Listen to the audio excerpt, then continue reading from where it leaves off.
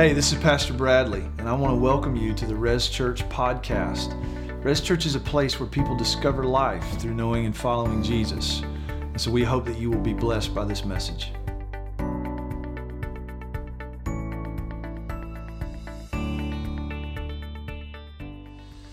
We're going to continue in our study through Nehemiah. So if you have your Bibles, turn to Nehemiah chapter 11. Nehemiah 11. We're going to read the first two verses, and then I'm going to pray. We'll dive in. Nehemiah 11. As you're turning, if you are new to Resurrection Church, we have connection cards on the seat backs in front of you, and I encourage you to take that and fill that out, turn it in at our welcome table before you leave. We have a gift for you, and even if you haven't been here in a while and you're just your first time back in a while, we'd love to connect with you in a deeper way. So take that long greenish card and turn it back in. We've got a gift for you. It'd be awesome for you to go back there before you leave. Nehemiah 11, verse 1. If you're there, say amen. Amen. Anybody have trouble finding Nehemiah? No hands went up. That's good. Verse 1. Now the leaders of the people lived in Jerusalem, and the rest of the people cast lots to bring 1 out of 10 to live in Jerusalem, the holy city, while 9 out of 10 remained in their towns. And the people blessed all the men who willingly offered to live in Jerusalem. Everybody say it's time to move. All right, let's pray. Lord, we ask for your help. Holy Spirit, be the teacher and the preacher today. I just ask you to use my mouth and mind as your instrument, and let the words of life, the eternal words of truth, penetrate every heart and mind, mine included, and may we be transformed for your glory and the spread of your fame. And everybody said amen. Now you remember, in our story, just a quick recap, it was in Nehemiah chapter 6 that the nation returned to Jerusalem. The city had been left in ruins and conquered by the Babylonians. And now Nehemiah, this cupbearer in the king's court, returns to the city with a mission and a vision to rebuild the holy city and reestablish the nation of Israel. And in chapter 6, the wall around the city was complete. And you remember, after they completed the wall, they entered into about 3 weeks of worship and celebration and fasting, followed by this season of repentance that culminated with them getting out a document and literally signing it, making a covenant reaffirmation, a recommittal to the Lord and to his ways at the end of Nehemiah chapter 9 and chapter 10. And this covenant renewal, or this covenant reaffirmation, was specific. They committed themselves to live according to God's law in some specific ways with regard to their family, their relationships, how they did business, and even with the temple worship. So that's where we left off in the story. And now it's time to take the next step. And you might come to Nehemiah 11 and 12 and ask the question, why is this in the Bible? Because it's just a big, long list.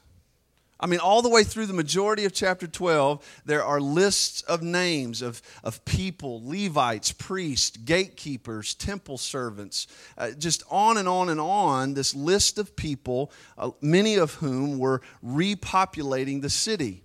As you remember, the city wall was in ruins. There was just, the rubble was piled up high, and the people labored intensely to rebuild this city. And they had to deal with threats. People like Sanballat and Tobiah, you remember those guys? They threatened the people, tried to get them to stop working on the wall, and they had to deal with those threats. And now the wall is complete, but Nehemiah tells us there aren't many people living in the city. The leaders of Israel are living in the city, but the majority of the people live outside the city. And the primary reason for this was because there wasn't much economic opportunity inside the city. For most families, it made sense to live outside the city, farm your own plot of land, and provide for your family. To move inside the city would have been risky. And so Nehemiah knows if the city is going to be reestablished and if it's going to be protected, they're going to have to get some people to move inside the city. That's where we are in the story. Now let's hit pause on that for just a minute. Let me ask a question. You don't have to answer out loud, just in your mind. How does a person go into the ministry? How would you answer that? You might say, in order for someone to go in the ministry, they need to go to Bible school. They need to go to Bible college or seminary, and they need to serve in a church or in some ministry for a period of time and then be ordained. That's perhaps how many of you would answer that question. How does somebody go into the ministry? Now, I'll admit that's a bit of a trick question, because the question and the answer I gave are based on a common but nonetheless erroneous notion that most Christians tend to have that divides the body of Christ into two categories. People that are in ministry, clergy, okay, and people who are not in ministry, laity. That's a typical mindset. And here's what I want to say about that mentality. It's deadly. It can actually hinder the body of Christ from being what God intends it to be, with this notion that it's only the clergy, those are the people that are in ministry, and the laity, the rest of us, we're just sort of along for the ride. What happens is you get a few people doing ministry, and then everybody else is sitting back and watching. You with me? And that's just not the way the Bible lays it out. The Bible says, in fact, that pastors, teachers, and evangelists, their purpose in the body of Christ is to equip the saints, everybody, for the work of the ministry. Ephesians chapter 4, verse 11. Let's read it. And he gave apostles, the prophets, the evangelists, the shepherds, and the teachers to equip the saints for the work of the ministry, for the building up of the body of Christ. So here's the right answer to the question, how does somebody go into ministry? They get saved. When we are saved, we trust Christ as Savior, we are baptized into the body of Christ. 1 Corinthians 12, verse 13. Look at this on the screen. For in one Spirit we were all, everybody say all baptized into one body, Jews or Greeks, slaves or free, and we were all made to drink of one Spirit. So here's the good news for all of us. If we're saved, if we're born again, we've been filled with the Spirit and we've been baptized into Christ's body. We've been immersed, that's what that word means, into the body of Christ. We are members, and everybody has a spiritual gift that is meant to be exercised in ministry for the building up of the body. You with me? That's everybody. Okay, just look at the person next to you and say, that's you. All right? Everybody. So, here's what I'm talking about.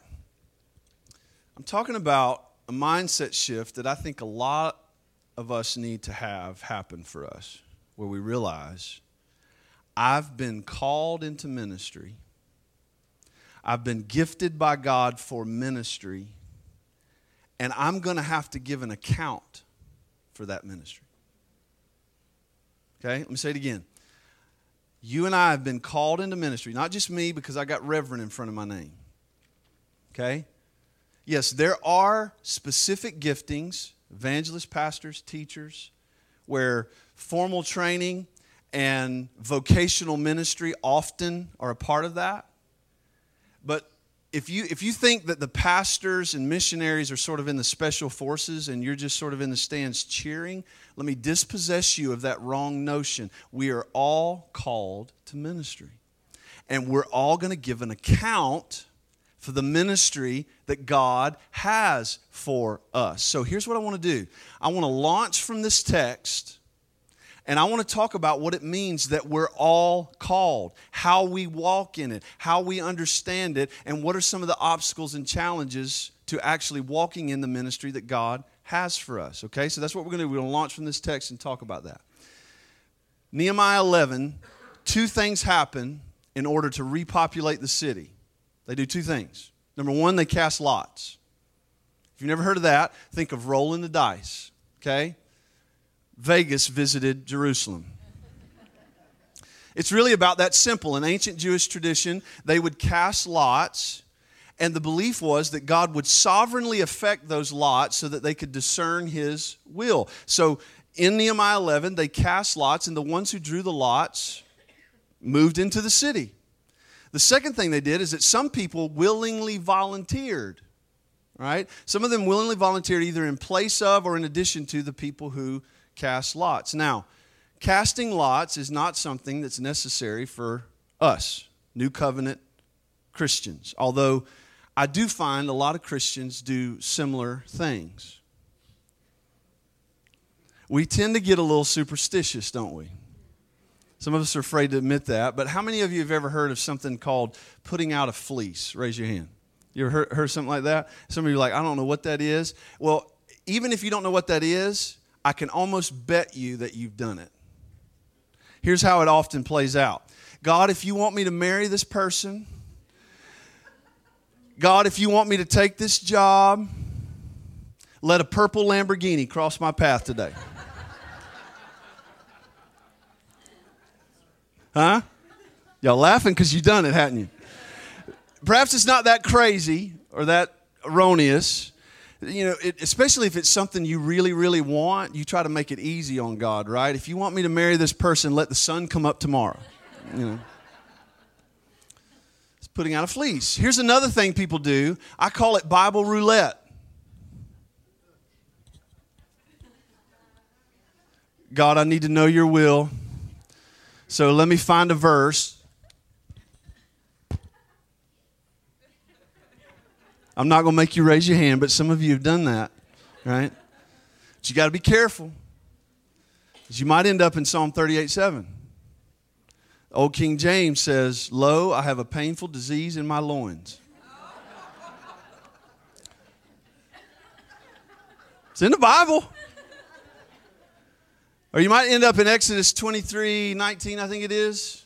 Don't cook a goat in his mother's milk. Now you unpack that text, exegete that text. No dairy with your meat. No cheeseburgers.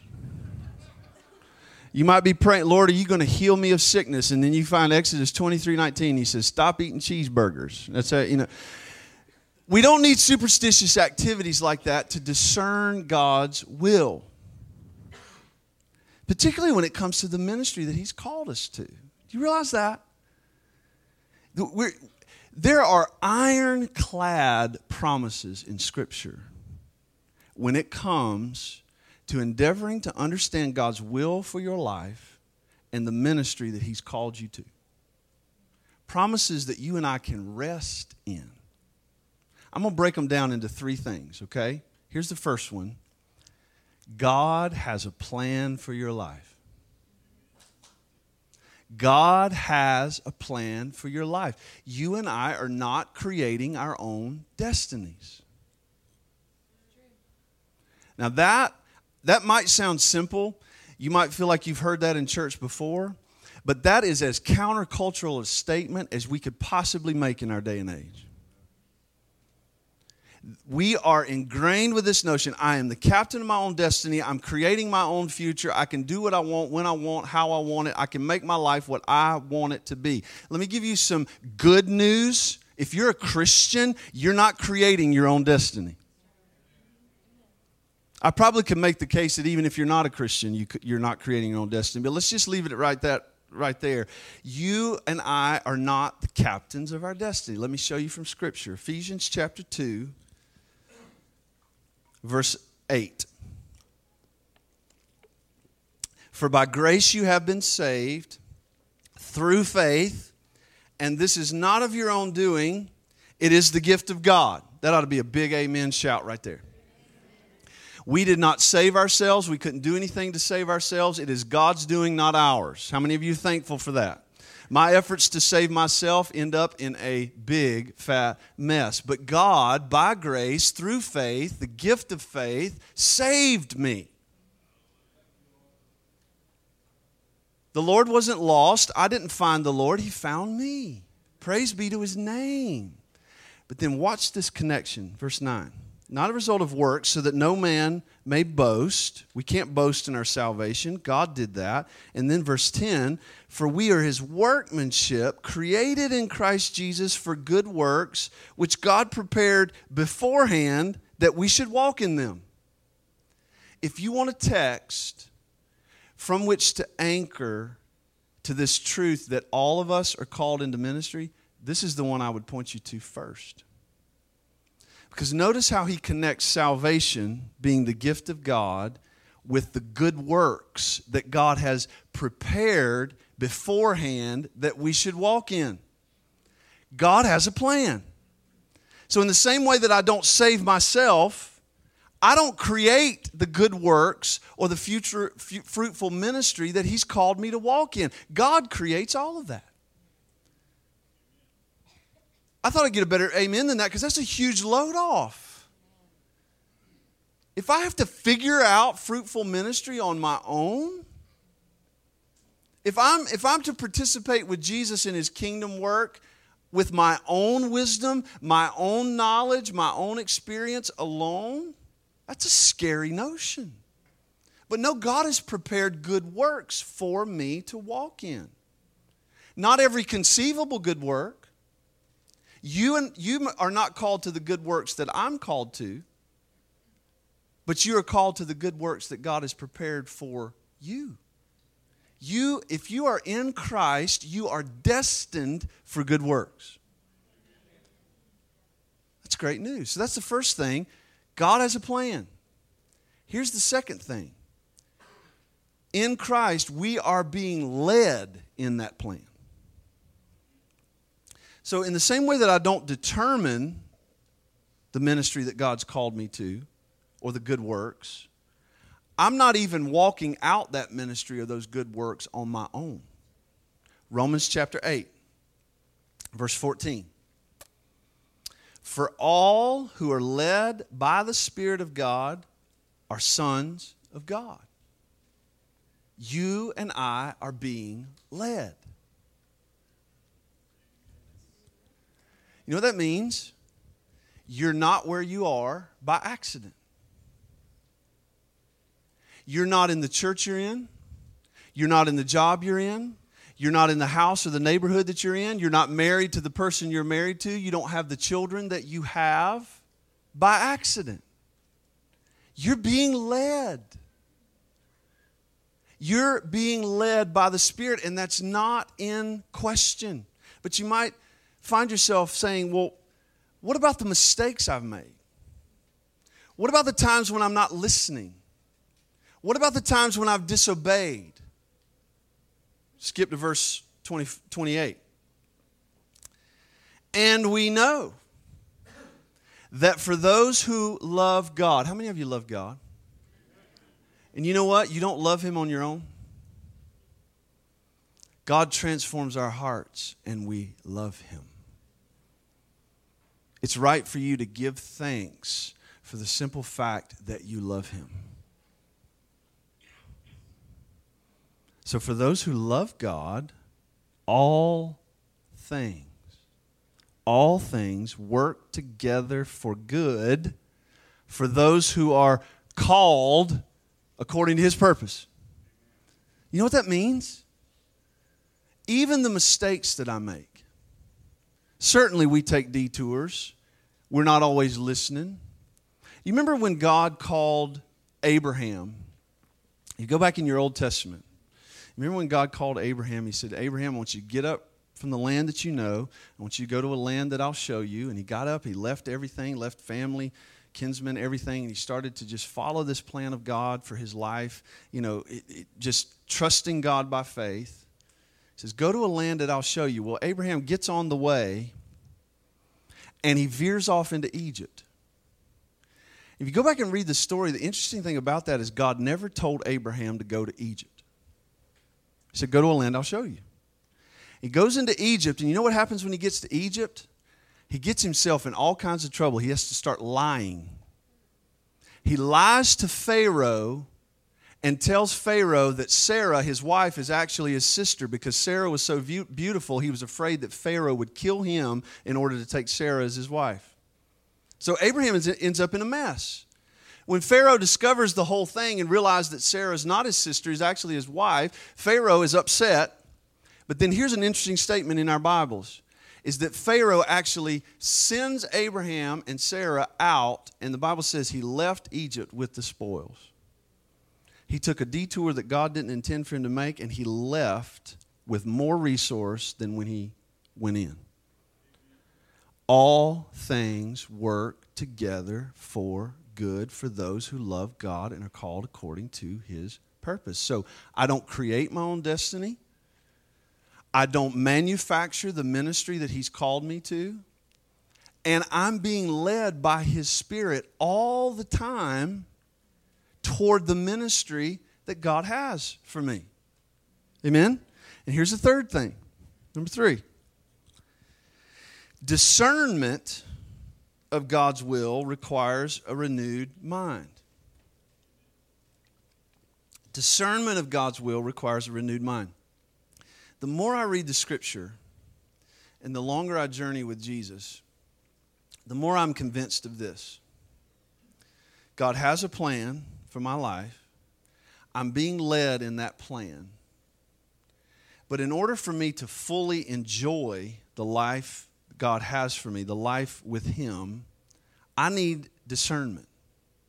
I need to be able to discern his leadership in my life. I need a renewed mind in order to discern his will. Romans chapter 12, verse 1. Paul writes and says, I appeal to you, therefore, brothers, by the mercies of God, to present your bodies as a living sacrifice, holy and acceptable to God, which is your spiritual worship. Do not be conformed to this world, but be transformed by the renewal of your mind, that by testing you may discern what is the will of God and what is good and acceptable and perfect. We're going to study through the book of Romans beginning this fall, and I am super excited about it. I'll tell you this much. Paul wrote Romans to a group of Christians that he's never met face to face. But he wrote them this letter because his desire was to go to them and do ministry among them. He opens Romans chapter 1 with, I have longed to come to you that I might impart some spiritual gift to you. So Paul had a vision for doing ministry in Rome. And he wrote the entire book of Romans, really his manifesto, so that when he got there, they would understand the gospel, and they wouldn't be, when he got there to do ministry, they wouldn't be starting from zero. And by the time we get to the therefore in chapter 12, he spent the better part of 3 chapters unpacking the mystery of God's will. The mystery of God's will and his redemptive plan. He spent 3 chapters unpacking that. And so he comes to chapter 12 and he says, therefore, if you're going to discern God's will, if you're going to understand the Spirit's leadership in your life, if you're going to enjoy life with God, walking out his plan for you that includes fruitful ministry, you need a renewed mind by the gospel, through the Word of God. It's only through living here that I'm going to discern the Spirit's leadership in my life. Doesn't mean the Spirit's leadership is in question, but my discernment, my perceiving of it is directly related to the renewal of my mind by this. I meet Christians all the time that just, they feel like their life is unraveling. They feel like their life's out of control, that it's in chaos. And here's what I'm convinced of. If you're in Christ, you're being led by the Spirit. Now, you might grieve him. You might quench him. You might push back. You might try to resist. But you are being led. And if you're going to enjoy life with God, how many of you understand how important it is to live here so that my mind is renewed, so that I can enjoy his leadership, not resist it and try to push back? Amen? So God has good works prepared for us to walk in, and I'm being led by his Spirit in those good works. We're called to ministry. God has prepared that for us, and he's leading us by his Spirit, and he's given us his word so that we can discern his good, perfect, pleasing will. I don't know about you, but that just makes me go, oh, thank you, Lord. Huh? But there's an idol we got to deal with. Let's go back to Nehemiah 11. If we're going to walk in the ministry God has for us, it's an idol we got to deal with. Nehemiah 11, verse 1 again. Now the leaders of the people lived in Jerusalem, and the rest of the people cast lots to bring 1 out of 10 and to live in Jerusalem, the holy city, while 9 out of 10 remained in their other towns. And the people blessed all the men who willingly offered to live in Jerusalem. So they cast lots. 1 out of 10 moves into the city, and then some people volunteered. I want you to put yourself in their shoes, and I want you to imagine that disruption. We don't like our comfort messed with, do we? Can you imagine? Many of them had to sell their lands, uproot their families. Instead of farming their own plot, providing for their own family, they had to become dependent on people outside the city who would farm and bring produce into the city. Can you imagine the disruption? How many of you have ever felt like God was moving you out of a comfort zone at any point in your journey? You ever felt that? You don't have to raise your hand, but how many of you have pushed back against that? And yeah, some people just said, I'll raise my hand.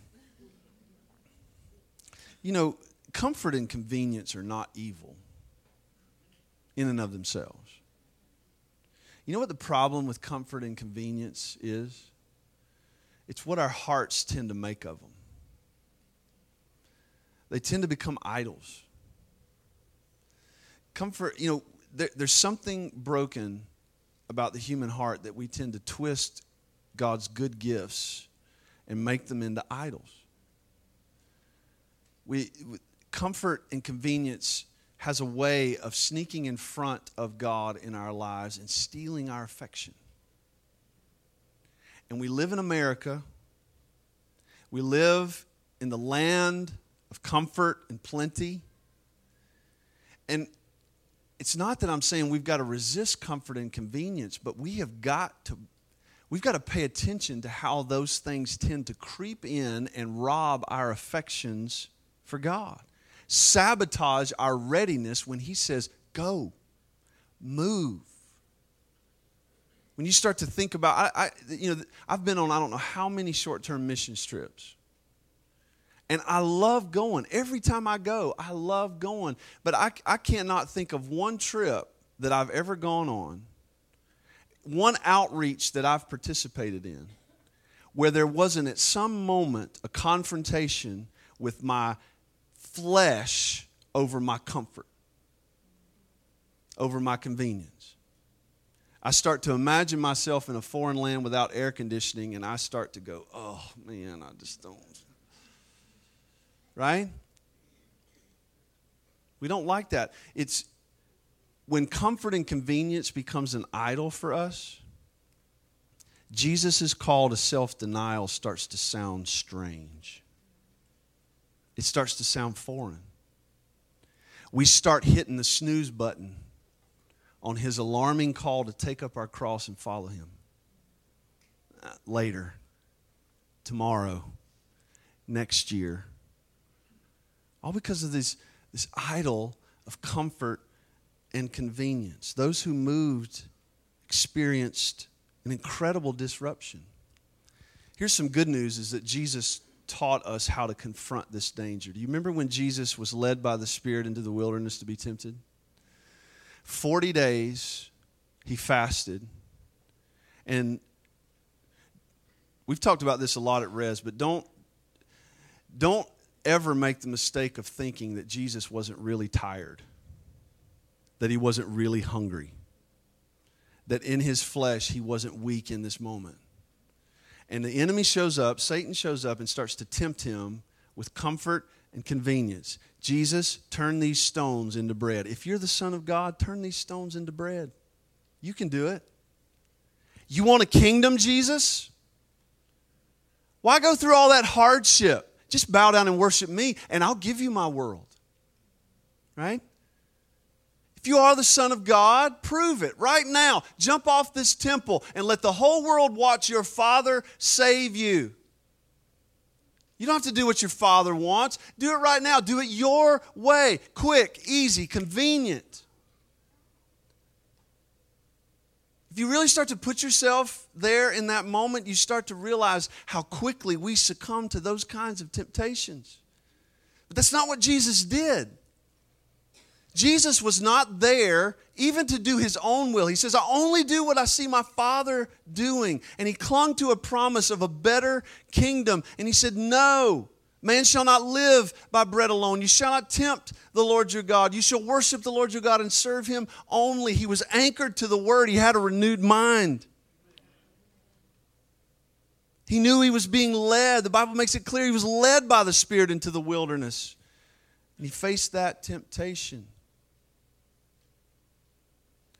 We become like what we worship. Right? And worship, listen, worship doesn't always look like this in church when songs are being sung. Worship could look like you and I sitting in our lazy boys in front of our TVs.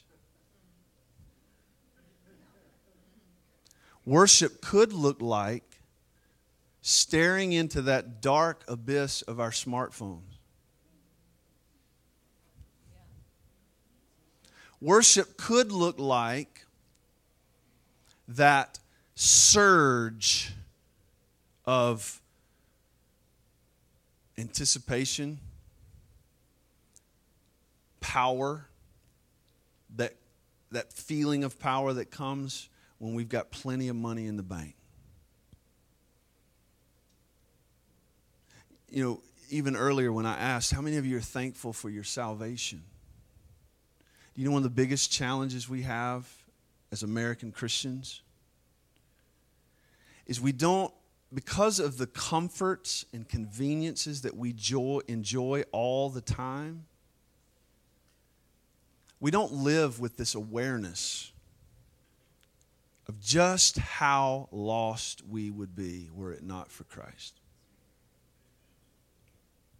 I grew up in church, and I remember a day and a time where we would come to church and we would sing, and I remember seeing some of the older saints worshiping their faces off when they would sing about the kingdom, they would sing about heaven, longing.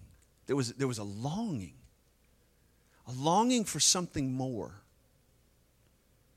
And I used to think that was, I don't know. I didn't fully understand it. Because I'm like a lot of you in this room, I didn't grow up wanting for anything. Right? I didn't grow up in a rich home, but compared to the rest of, I don't remember ever really lacking. I mean, I've had hard times. You've had hard times. Sometimes there's more month than money. Huh? When was the last time you went without? When was the last time you found yourself in a place where you're going, God, if you don't step in, I'm out of options. I'm out of hope here.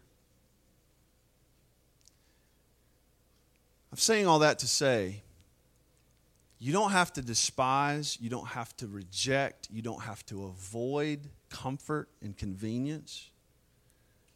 But if we're going to walk in the fruitful ministry that God has planned for us, that He is endeavoring to lead us in by His Spirit, if we're going to do that, we've got to be ready to tear down the idols that comfort and convenience tend to become so that it doesn't sabotage our readiness.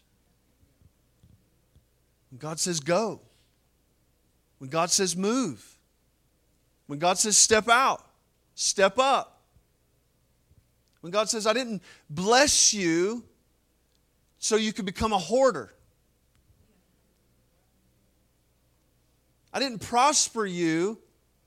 I'm not just giving you good health so that you can go on more vacations. I'm not despising any of that. I just want to challenge us that you realize the primary focus of the Christian's life is accomplishing God's purposes for our lives.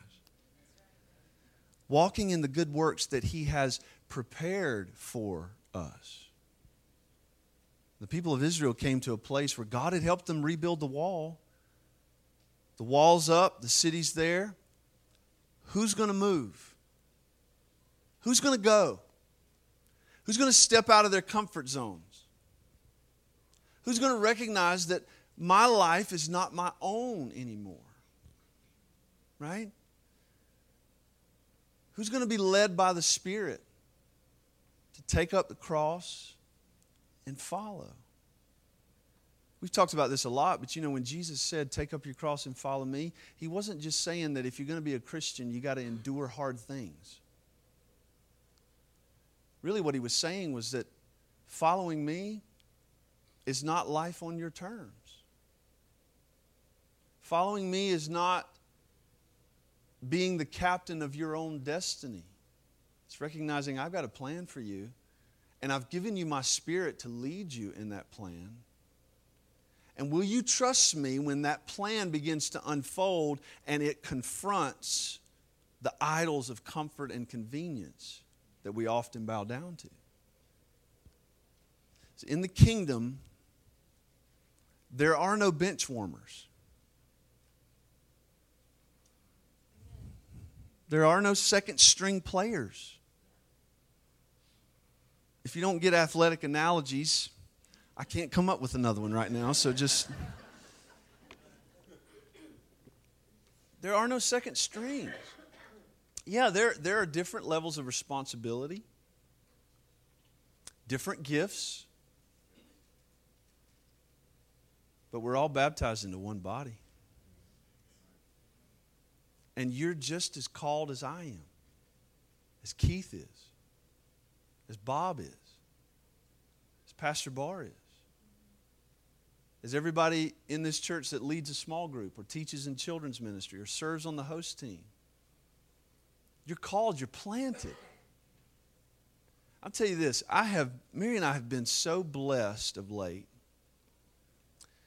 There have been 2 or 3 couples of families that we've talked with recently who have said to us that they feel like God's given them the house that they're in and put them in the neighborhood that they're in to do ministry. That challenges me. Because I'll be honest with you, I got a neighbor that gets on my nerves. Okay? I'm trying to get my yard straight, and he's in my way. I'm being a little bit facetious, but you know what I'm talking about, right? To see your house, to see your home. Some of you relocated to this area, and God did not move you just so you could have a better job, more income, and a cheaper house compared to where you used to live. Some of you have been blessed with a very comfortable retirement. You're not sweating. How might God want to use you right now?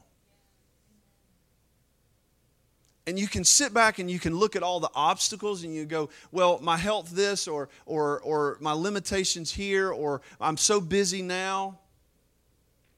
What if we just stopped? What if we backed up from all of that noise, and we just said, God, your word says you have a plan for my life. And sometimes I push back, sometimes I'm not paying attention, sometimes I make mistakes, sometimes I disobey, but I thank you that you're still leading me by your Spirit, and all things are working together for good. Even when I veered into Egypt, you still blessed me. Amen? And God, I don't want the idols of comfort and convenience to rob my affections for you and my readiness to move when you say move. To go when you say go, to step out when you say step out. Because I can tell you, when God says move, it won't be comfortable. I've never heard God say, go Bradley, do this Bradley, speak Bradley, bear witness Bradley, deny yourself Bradley, serve me here Bradley, and it be comfortable and convenient. It's just not my experience. But I think there are plenty in this room that would testify and say, though there have been times when we missed it, the times that I've stepped out and said, yes, Lord, it's far better. It's far better than the empty promises my comfort and convenience make me. Right? It's far better when God says go to go. When God says step out, step out. When God says trust me, to trust Him. Give your life away. You could sum the whole sermon up with that. Give your life away. Because Jesus promised, whoever loses his life for my sake will find it. That's the promise, right? So, you're called. You've been chosen. And God has good works for you. And you're being led by His Spirit. And don't let comfort and convenience get in the way of the abundant life that God has for you. Amen? Let's pray together. Father,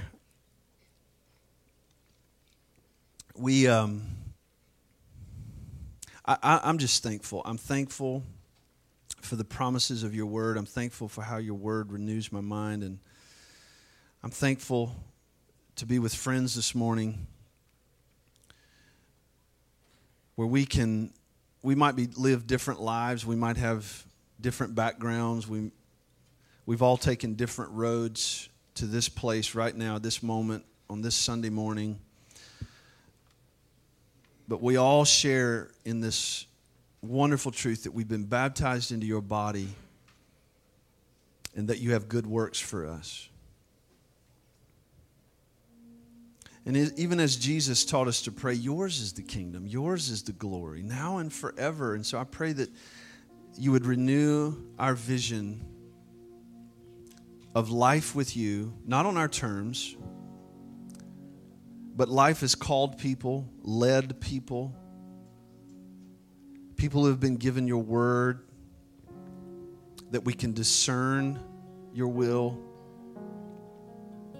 and people who you call us out of the empty promises of this world into a life that's more abundant and full.